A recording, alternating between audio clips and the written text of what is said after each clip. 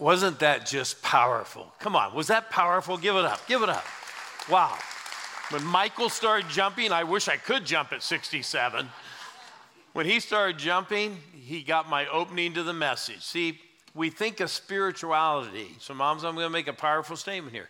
We think of spirituality as times of quiet and get alone, time alone. Do you think Michael's mom's ever going to have any quieter time alone? Come on. Not at all. In fact, raise your hand if you've had 2, 3, or 4 kids in your life. Not just those that are here today, okay? Now listen, and for the moms that are here today, because we just dedicated all these precious babies, I want you to just take 10 seconds right now. Let's have a moment of silence. Would you do it? Because that's the last moment they're going to have right there. So that's it.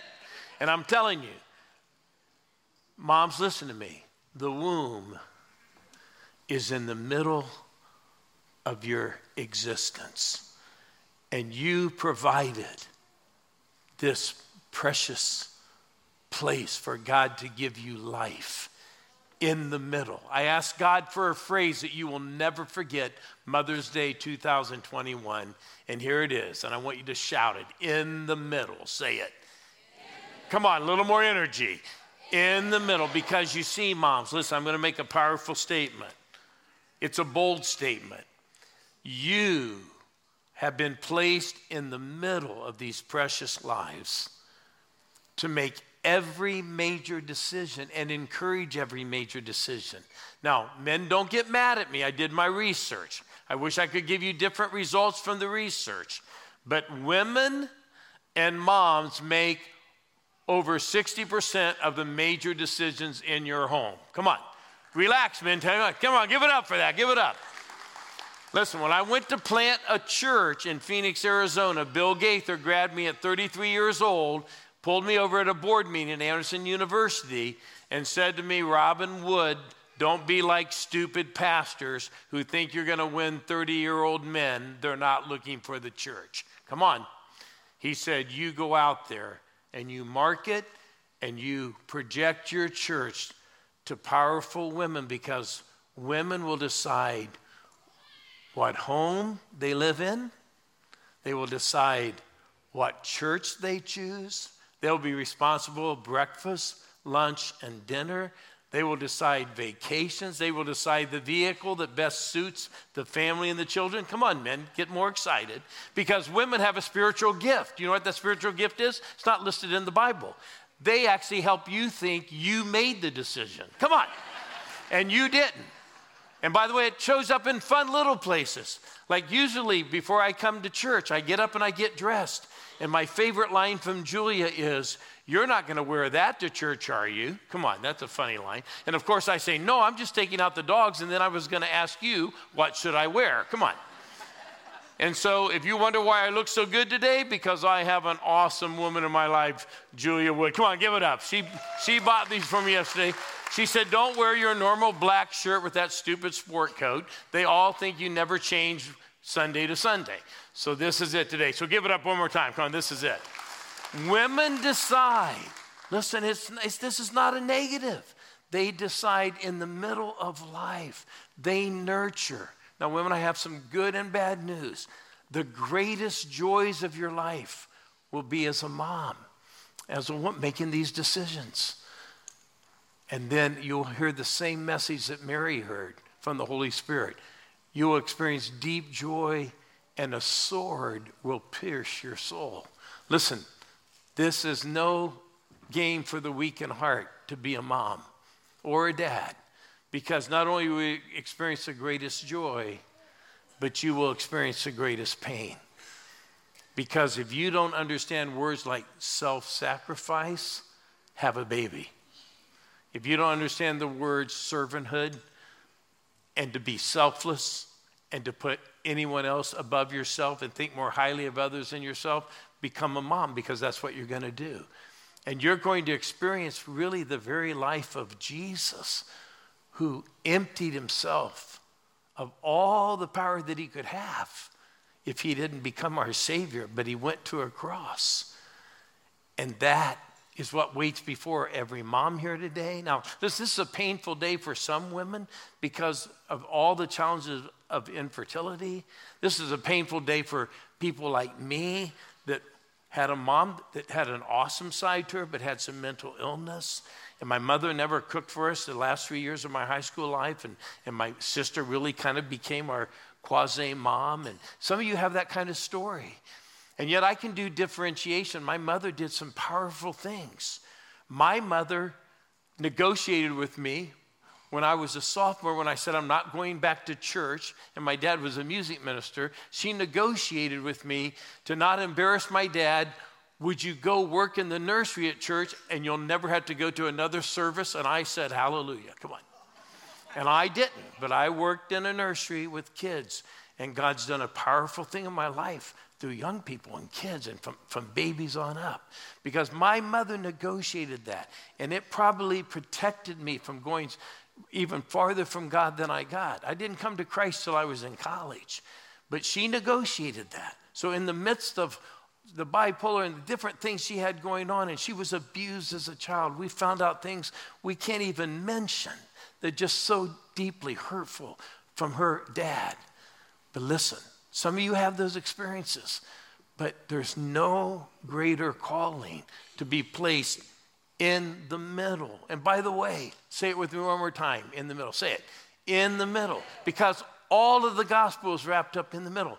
The story of God's love for us began in the middle of a garden, right? You know, Genesis 1, 2, and 3. In the middle of the garden, God says you can have every tree, 99.8% of the trees. One tree not to eat from, the other one the tree of life. And he tells us, I'll provide everything for you, and we don't believe him. In the middle of the garden, we lose our way. And in the middle of that garden, God does his first sacrifice and kills an animal and provides clothing and protection for Adam and Eve. And then he blocks the tree of life so they won't be lost forever. And then we read through the Old Testament and God shows up. In fact, just say the phrase when I ask you, where does God show up in the burning bush?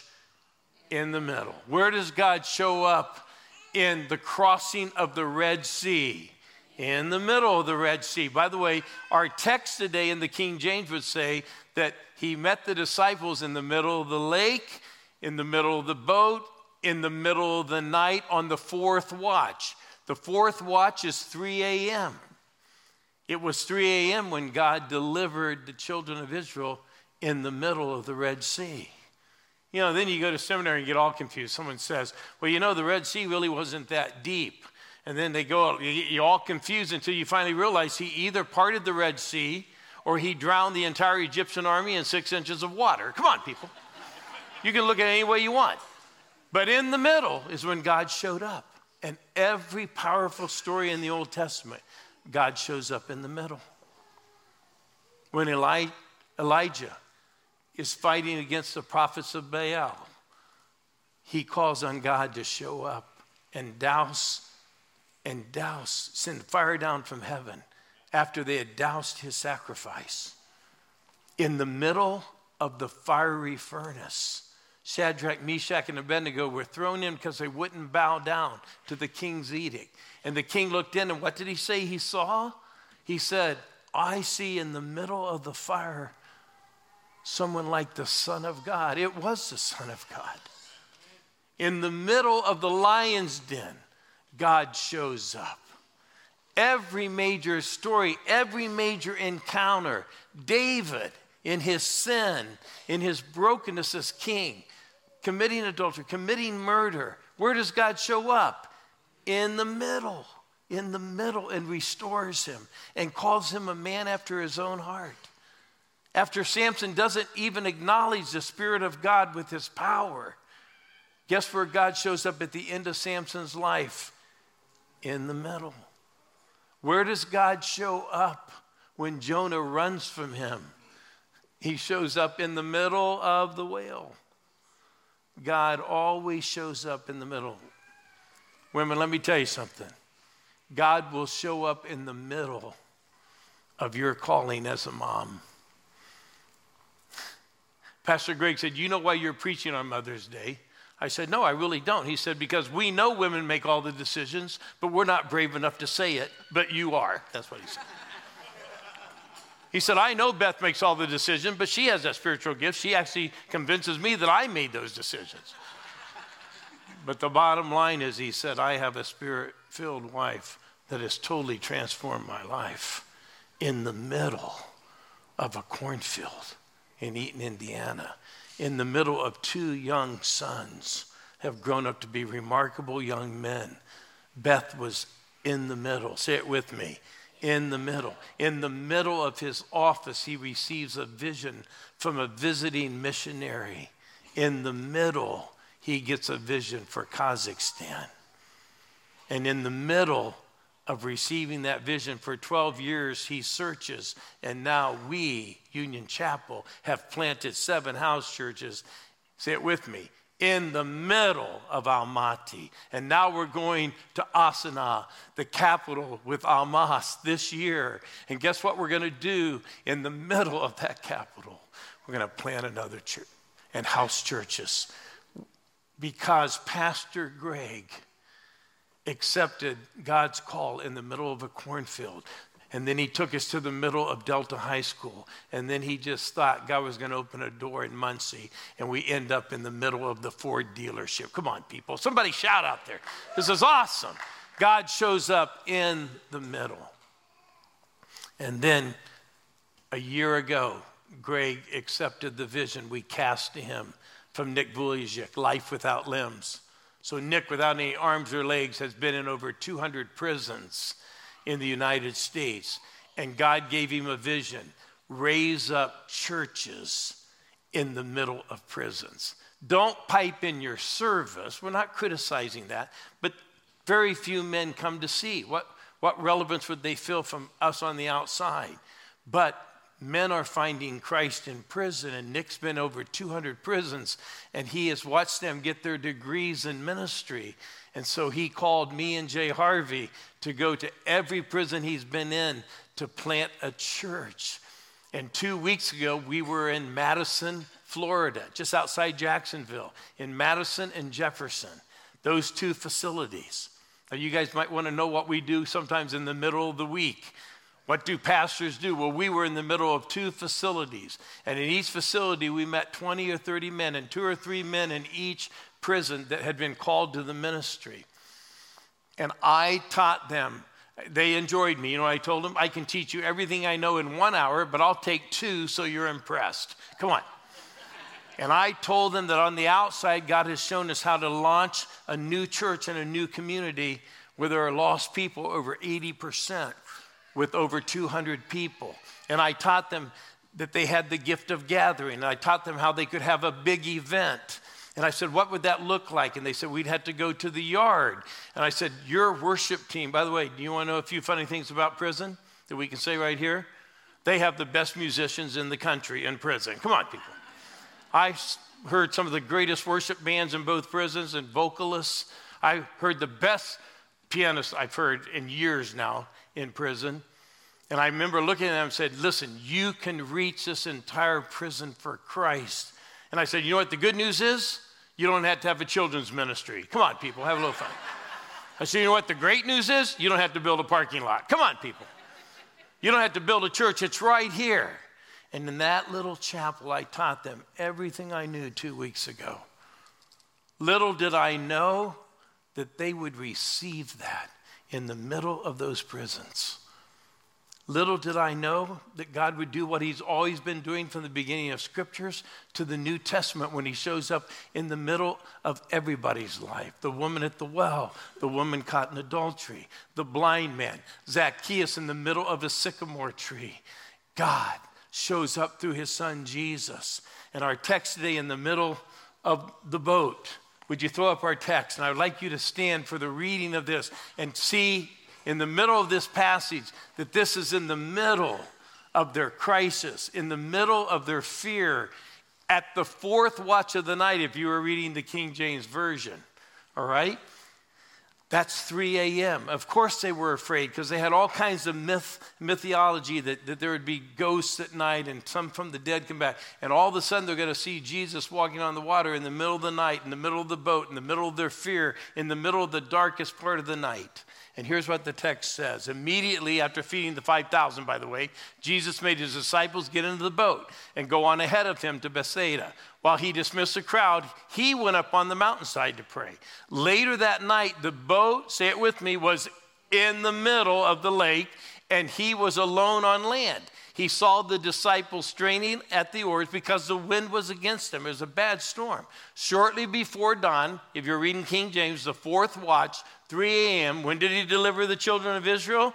3 a.m. Now, in the middle of the boat, in the middle of the night, in the middle of their fear, he comes walking on the lake at 3 a.m. Go to the next slide, please. He was about to pass them by. We often miss that, by the way. He didn't just go rescue him. They had to cry out to him.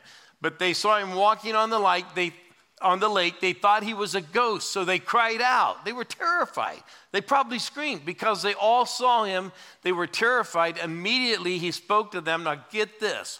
Take courage. Listen to that next phrase. It is I. Don't be afraid. That phrase in the Greek, it is I am who I am. That's how God describes himself in the Exodus. I am. Moses, you go. Who's sending me? I am is sending you. And so Jesus identifies himself as God. Then he climbed into the boat. The wind died down. They were completely amazed, for they had not understood about the loaves, and their hearts were hardened. May God add his blessing to this reading of this scripture. Now listen, I was telling you about in prison. So I cast this vision. I said, in the middle of your addictions, in the middle of your brokenness, in the middle of why you were put in prison, in the middle of your darkest moment at 3 a.m. in the middle of the night, God can forgive you. And he can raise you up to pastor a church in this prison. And they believed me. So I got a phone call this past Thursday. And guess what they told me? Those men believed you and went to the chaplain and said, Robin said we could raise up a church and we could break the 200 barrier. Come on, people. Jay Harvey says, I got the opening line for your funeral, Robin. He's going to break the 200 barrier at his funeral. Come on, they're going to show up. But listen, they went to the chaplain and said we could have a yard event and do the worship team and give our testimonies. And our two guys that Robin trained to be the pastors can preach. Are you ready for the story? 250 some men showed up in the yard, and 50 men gave their life to Jesus. Come on, give it up. In the middle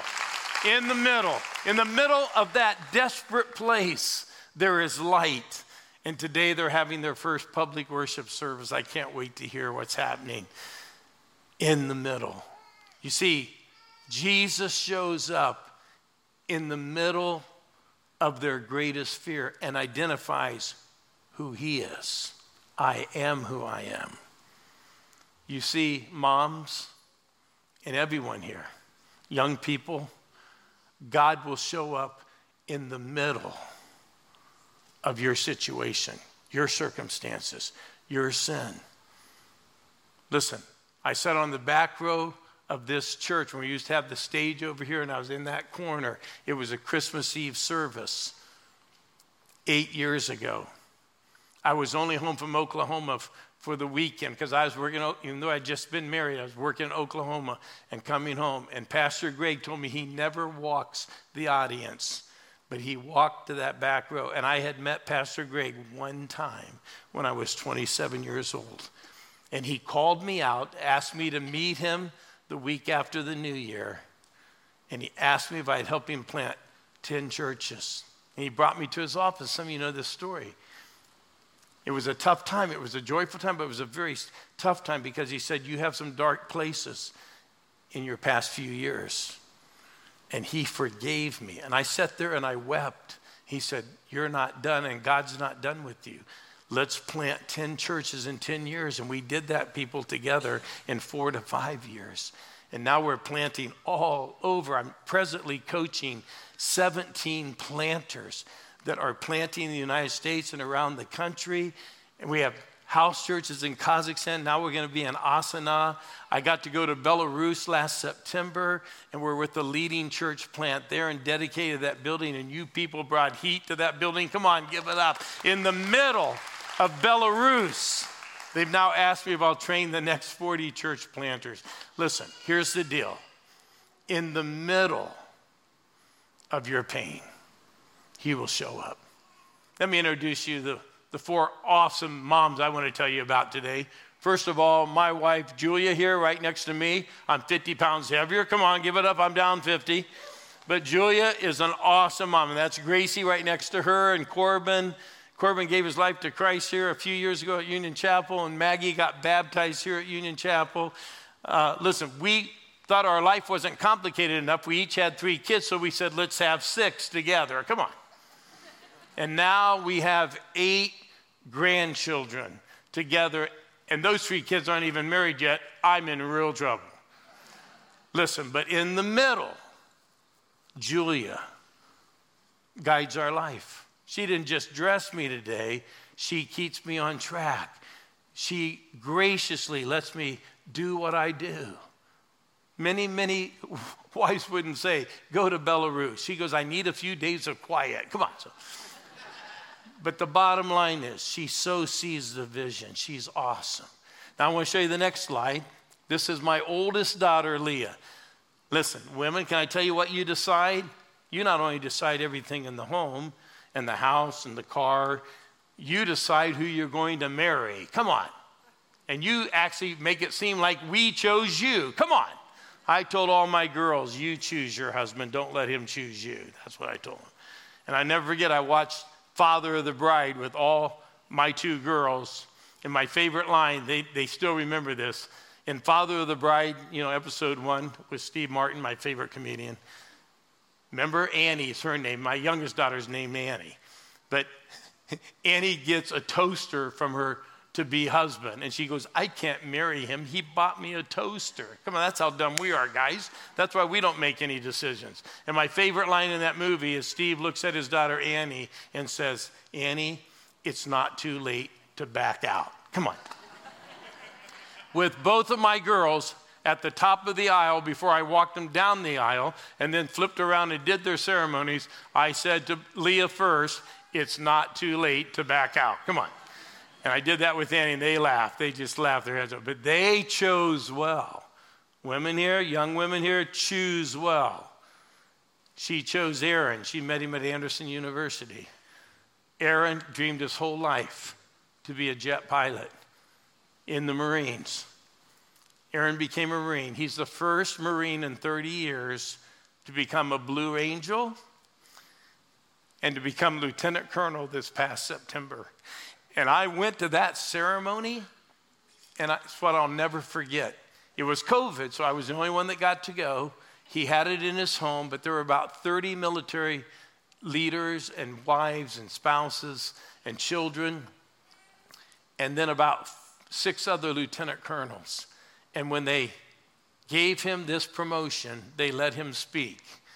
And he stepped forward and he told this story. He started looking straight at my daughter, Leah, and said, Leah, we have moved 16 times, and you have never, ever raised one question. You, in every city we've moved to, you have found our home. You have raised our children. You have found our church. You have found the places where they go to school. You have impacted our 3 children. I love our children, and I've been in their life. But Leah, and he had tears streaming down his face, you have transformed in the middle of our lives. You have transformed our children's lives. They couldn't have children for 8 years. I'll never forget the phone call when Aaron said to me, Dad, Leah thinks it's her and I don't want to get tested. I said, man up, Marine. Go get tested. My favorite line when he called me, hey, Dad, I got a bunch of them, but they can't swim. Come on, people. They beefed him up medically, and they've had 3 of these beautiful kids. These are 3 of my oldest grandkids, Finn, Miles, and Evelyn. And at that ceremony, none of the people present were Christians. And he looked at Leah and said, we all know Jesus the way we do because of you. Go to the next slide. This is my daughter-in-law, Alicia, and my son, my only son, biologically. Corbin's my other son. But Brady and Alicia, you see Ellis there in Brady's arms? They went through the pain of infertility. See, it's a painful day for some women here today, and painful throughout the country. And they did everything. They did IVF. They spent over $60,000. And then Alicia heard, let me tell you what women do. She heard about the ability to adopt an embryo from a family where maybe they'd frozen 8 embryos and had 4 left, and they weren't going to have any more children. And they met this couple, and they adopted an embryo because she could not carry her own embryo. She'd had numerous miscarriages, and Alicia gave up her body, the womb in the middle, say in the middle of her life, in the middle of her soul. She gave birth to Ellis. Is he one beautiful little boy? And so they had Ellis. He's 2 years old now. And guess what God did? Is God awesome in the middle of our pain? He reset her body. They weren't going to take any protection to have kids after Ellis. And you know what happened. Yeah, she carried her own embryo. Come on, people, give it up in the middle. God shows up in the middle. And she has developed now about 156 relationships with other women that have carried an embryo that they couldn't carry their own. And she has ministered to them. And in the middle, she has changed their life. Women, moms, you can change the world. I went to Phoenix and planted that church and listened to Bill Gaither. And I watched women and moms change Mountain Park Community Church. We went from 6 to 12 and then 23,000 phone calls. And we watched 80 to 90% unchurched people. We watched women choose Mountain Park. We watched them choose Pueblo Middle School. You know the joke, don't you? If you can raise up a church at a school with the initials PMS, God's in it. Come on.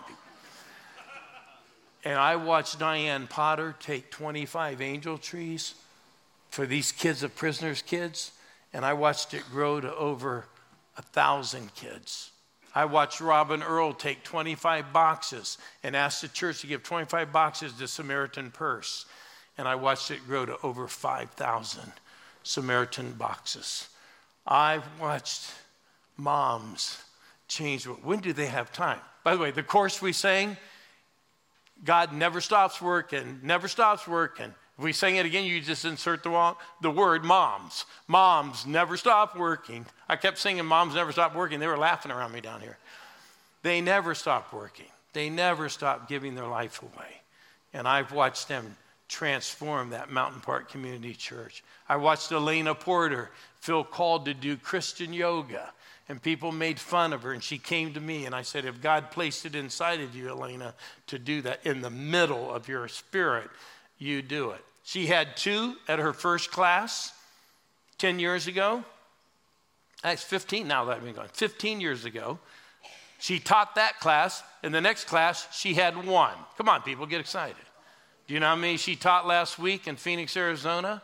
2,269 people at Christian Yoga. Come on, give it up. God placed this dream in the middle of her spirit. And Elena Porter is one of my heroes. She came to Union Chapel a few years ago for our church plant. And now we have a guy like Kelly Barker in his spirit to do CrossFit and plant churches. He wrote me yesterday and said, I've now met 2 other pastors that can teach CrossFit like me, and they're planting more churches. Now listen, when I started Mountain Park Community Church, I'm nobody anyways, but I didn't know anybody in Phoenix. And one day at the airport, when I was out trying to raise money for this church, I was going to LA. And I had been sneaking up to Phoenix First Assembly. And I saw in the airport Tommy Barnett. Now, if you don't know Tommy Barnett, he's one of the most outstanding pastors I've ever known. But I didn't know Tommy Barnett. Tommy Barnett built the Dream Center.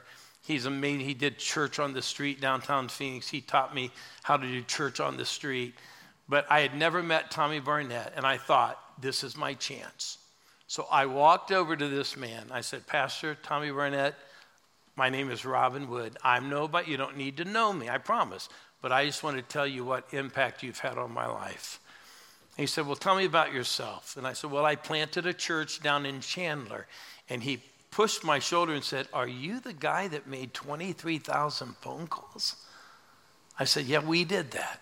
He said, Robin Wood, I will put you in first class with me if you'll tell me that story. Now listen to me, people. He put me on that plane with him. I told him that story very humbly. And he invited me to his national church planting conference. And I told that story. And he invited me up every year for those 18 years I was there at Mountain Park. But I'll never forget the year that he had Bill Wilson speak. Bill Wilson had been his bus pastor at his church and had gone to New York City to plant a church. And he came back to speak.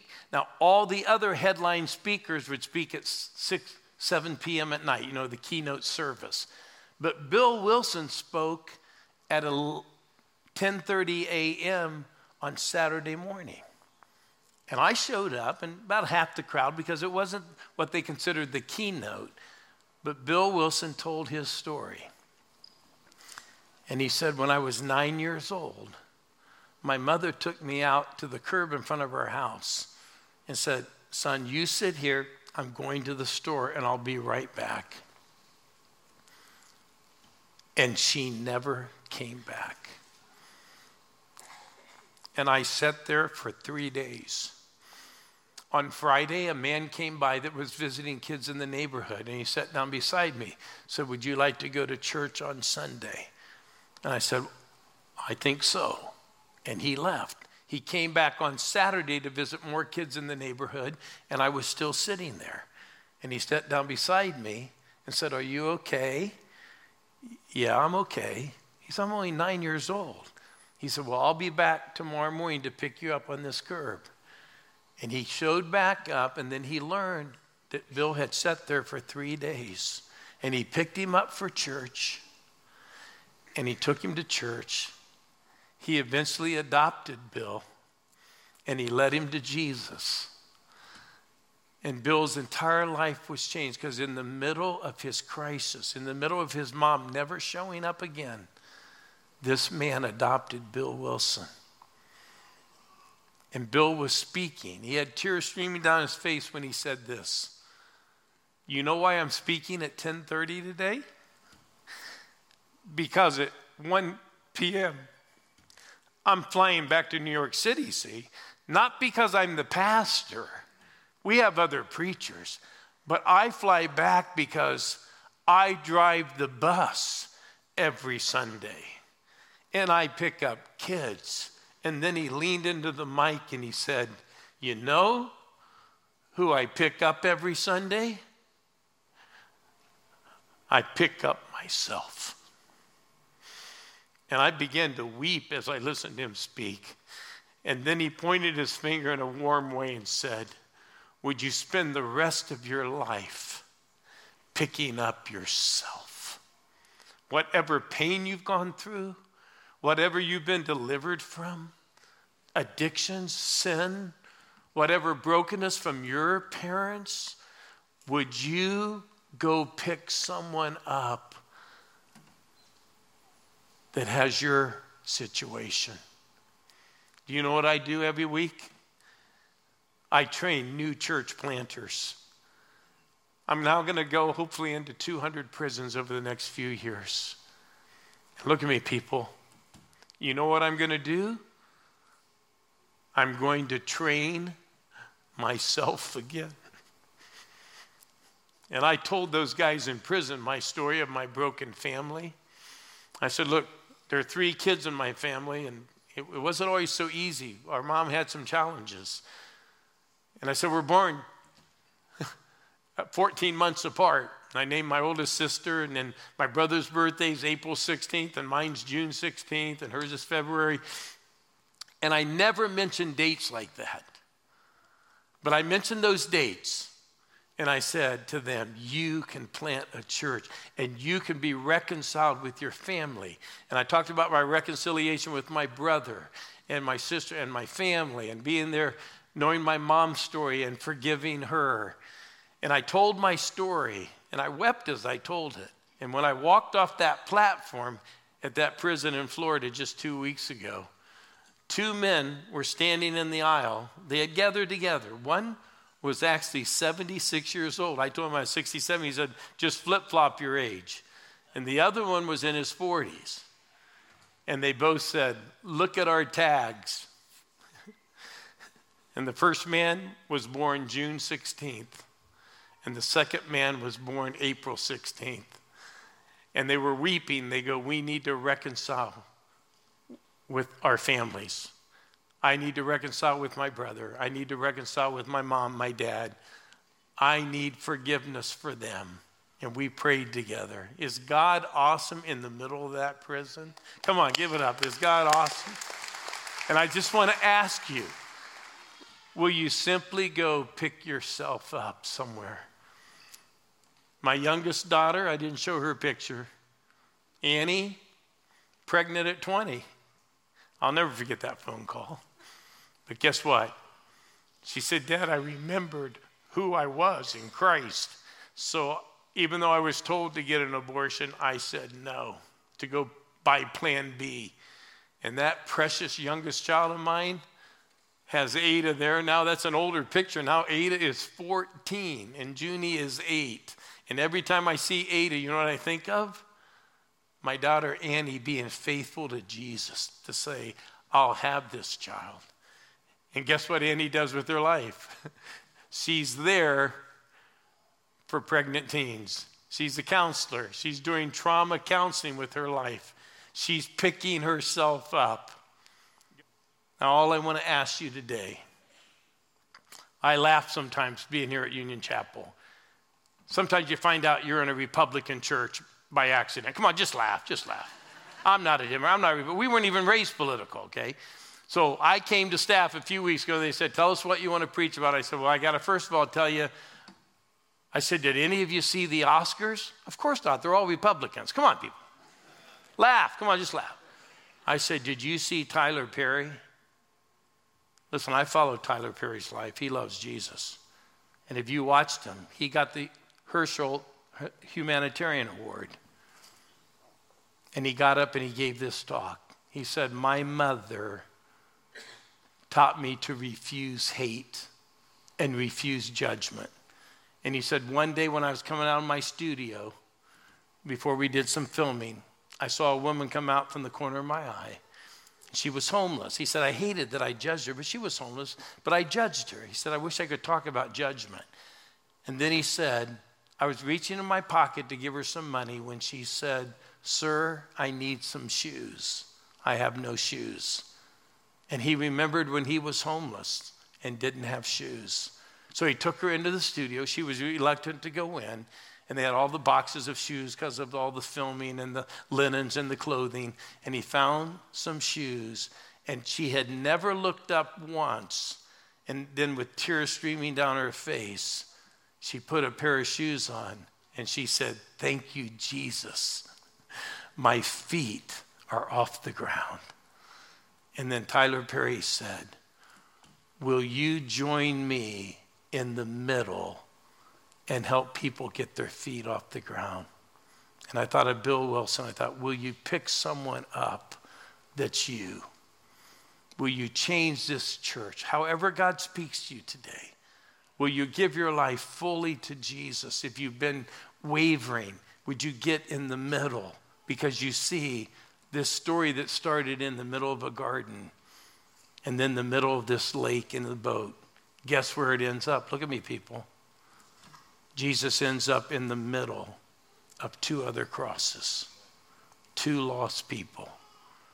And one mocks him, and the other one says yes. Will you be the one who says yes today to his Spirit speaking to you? Would you bow your heads with me? Jesus, thank you for meeting us in the middle. And God, would you help us pick someone up? That's where healing happens. That's where hope takes place. This is where lives are transformed, to meet in the middle. And that day from the middle of the cross, you said to the man on the right, you'll be with me in paradise, because he reached out. God, I'm praying that all over this audience, people will reach out to you today to hear your still small voice, some for salvation, some for ministry, some knowing that they can go pick someone up in the situation they've been in and change their life. God, would you speak to us in the middle of this service?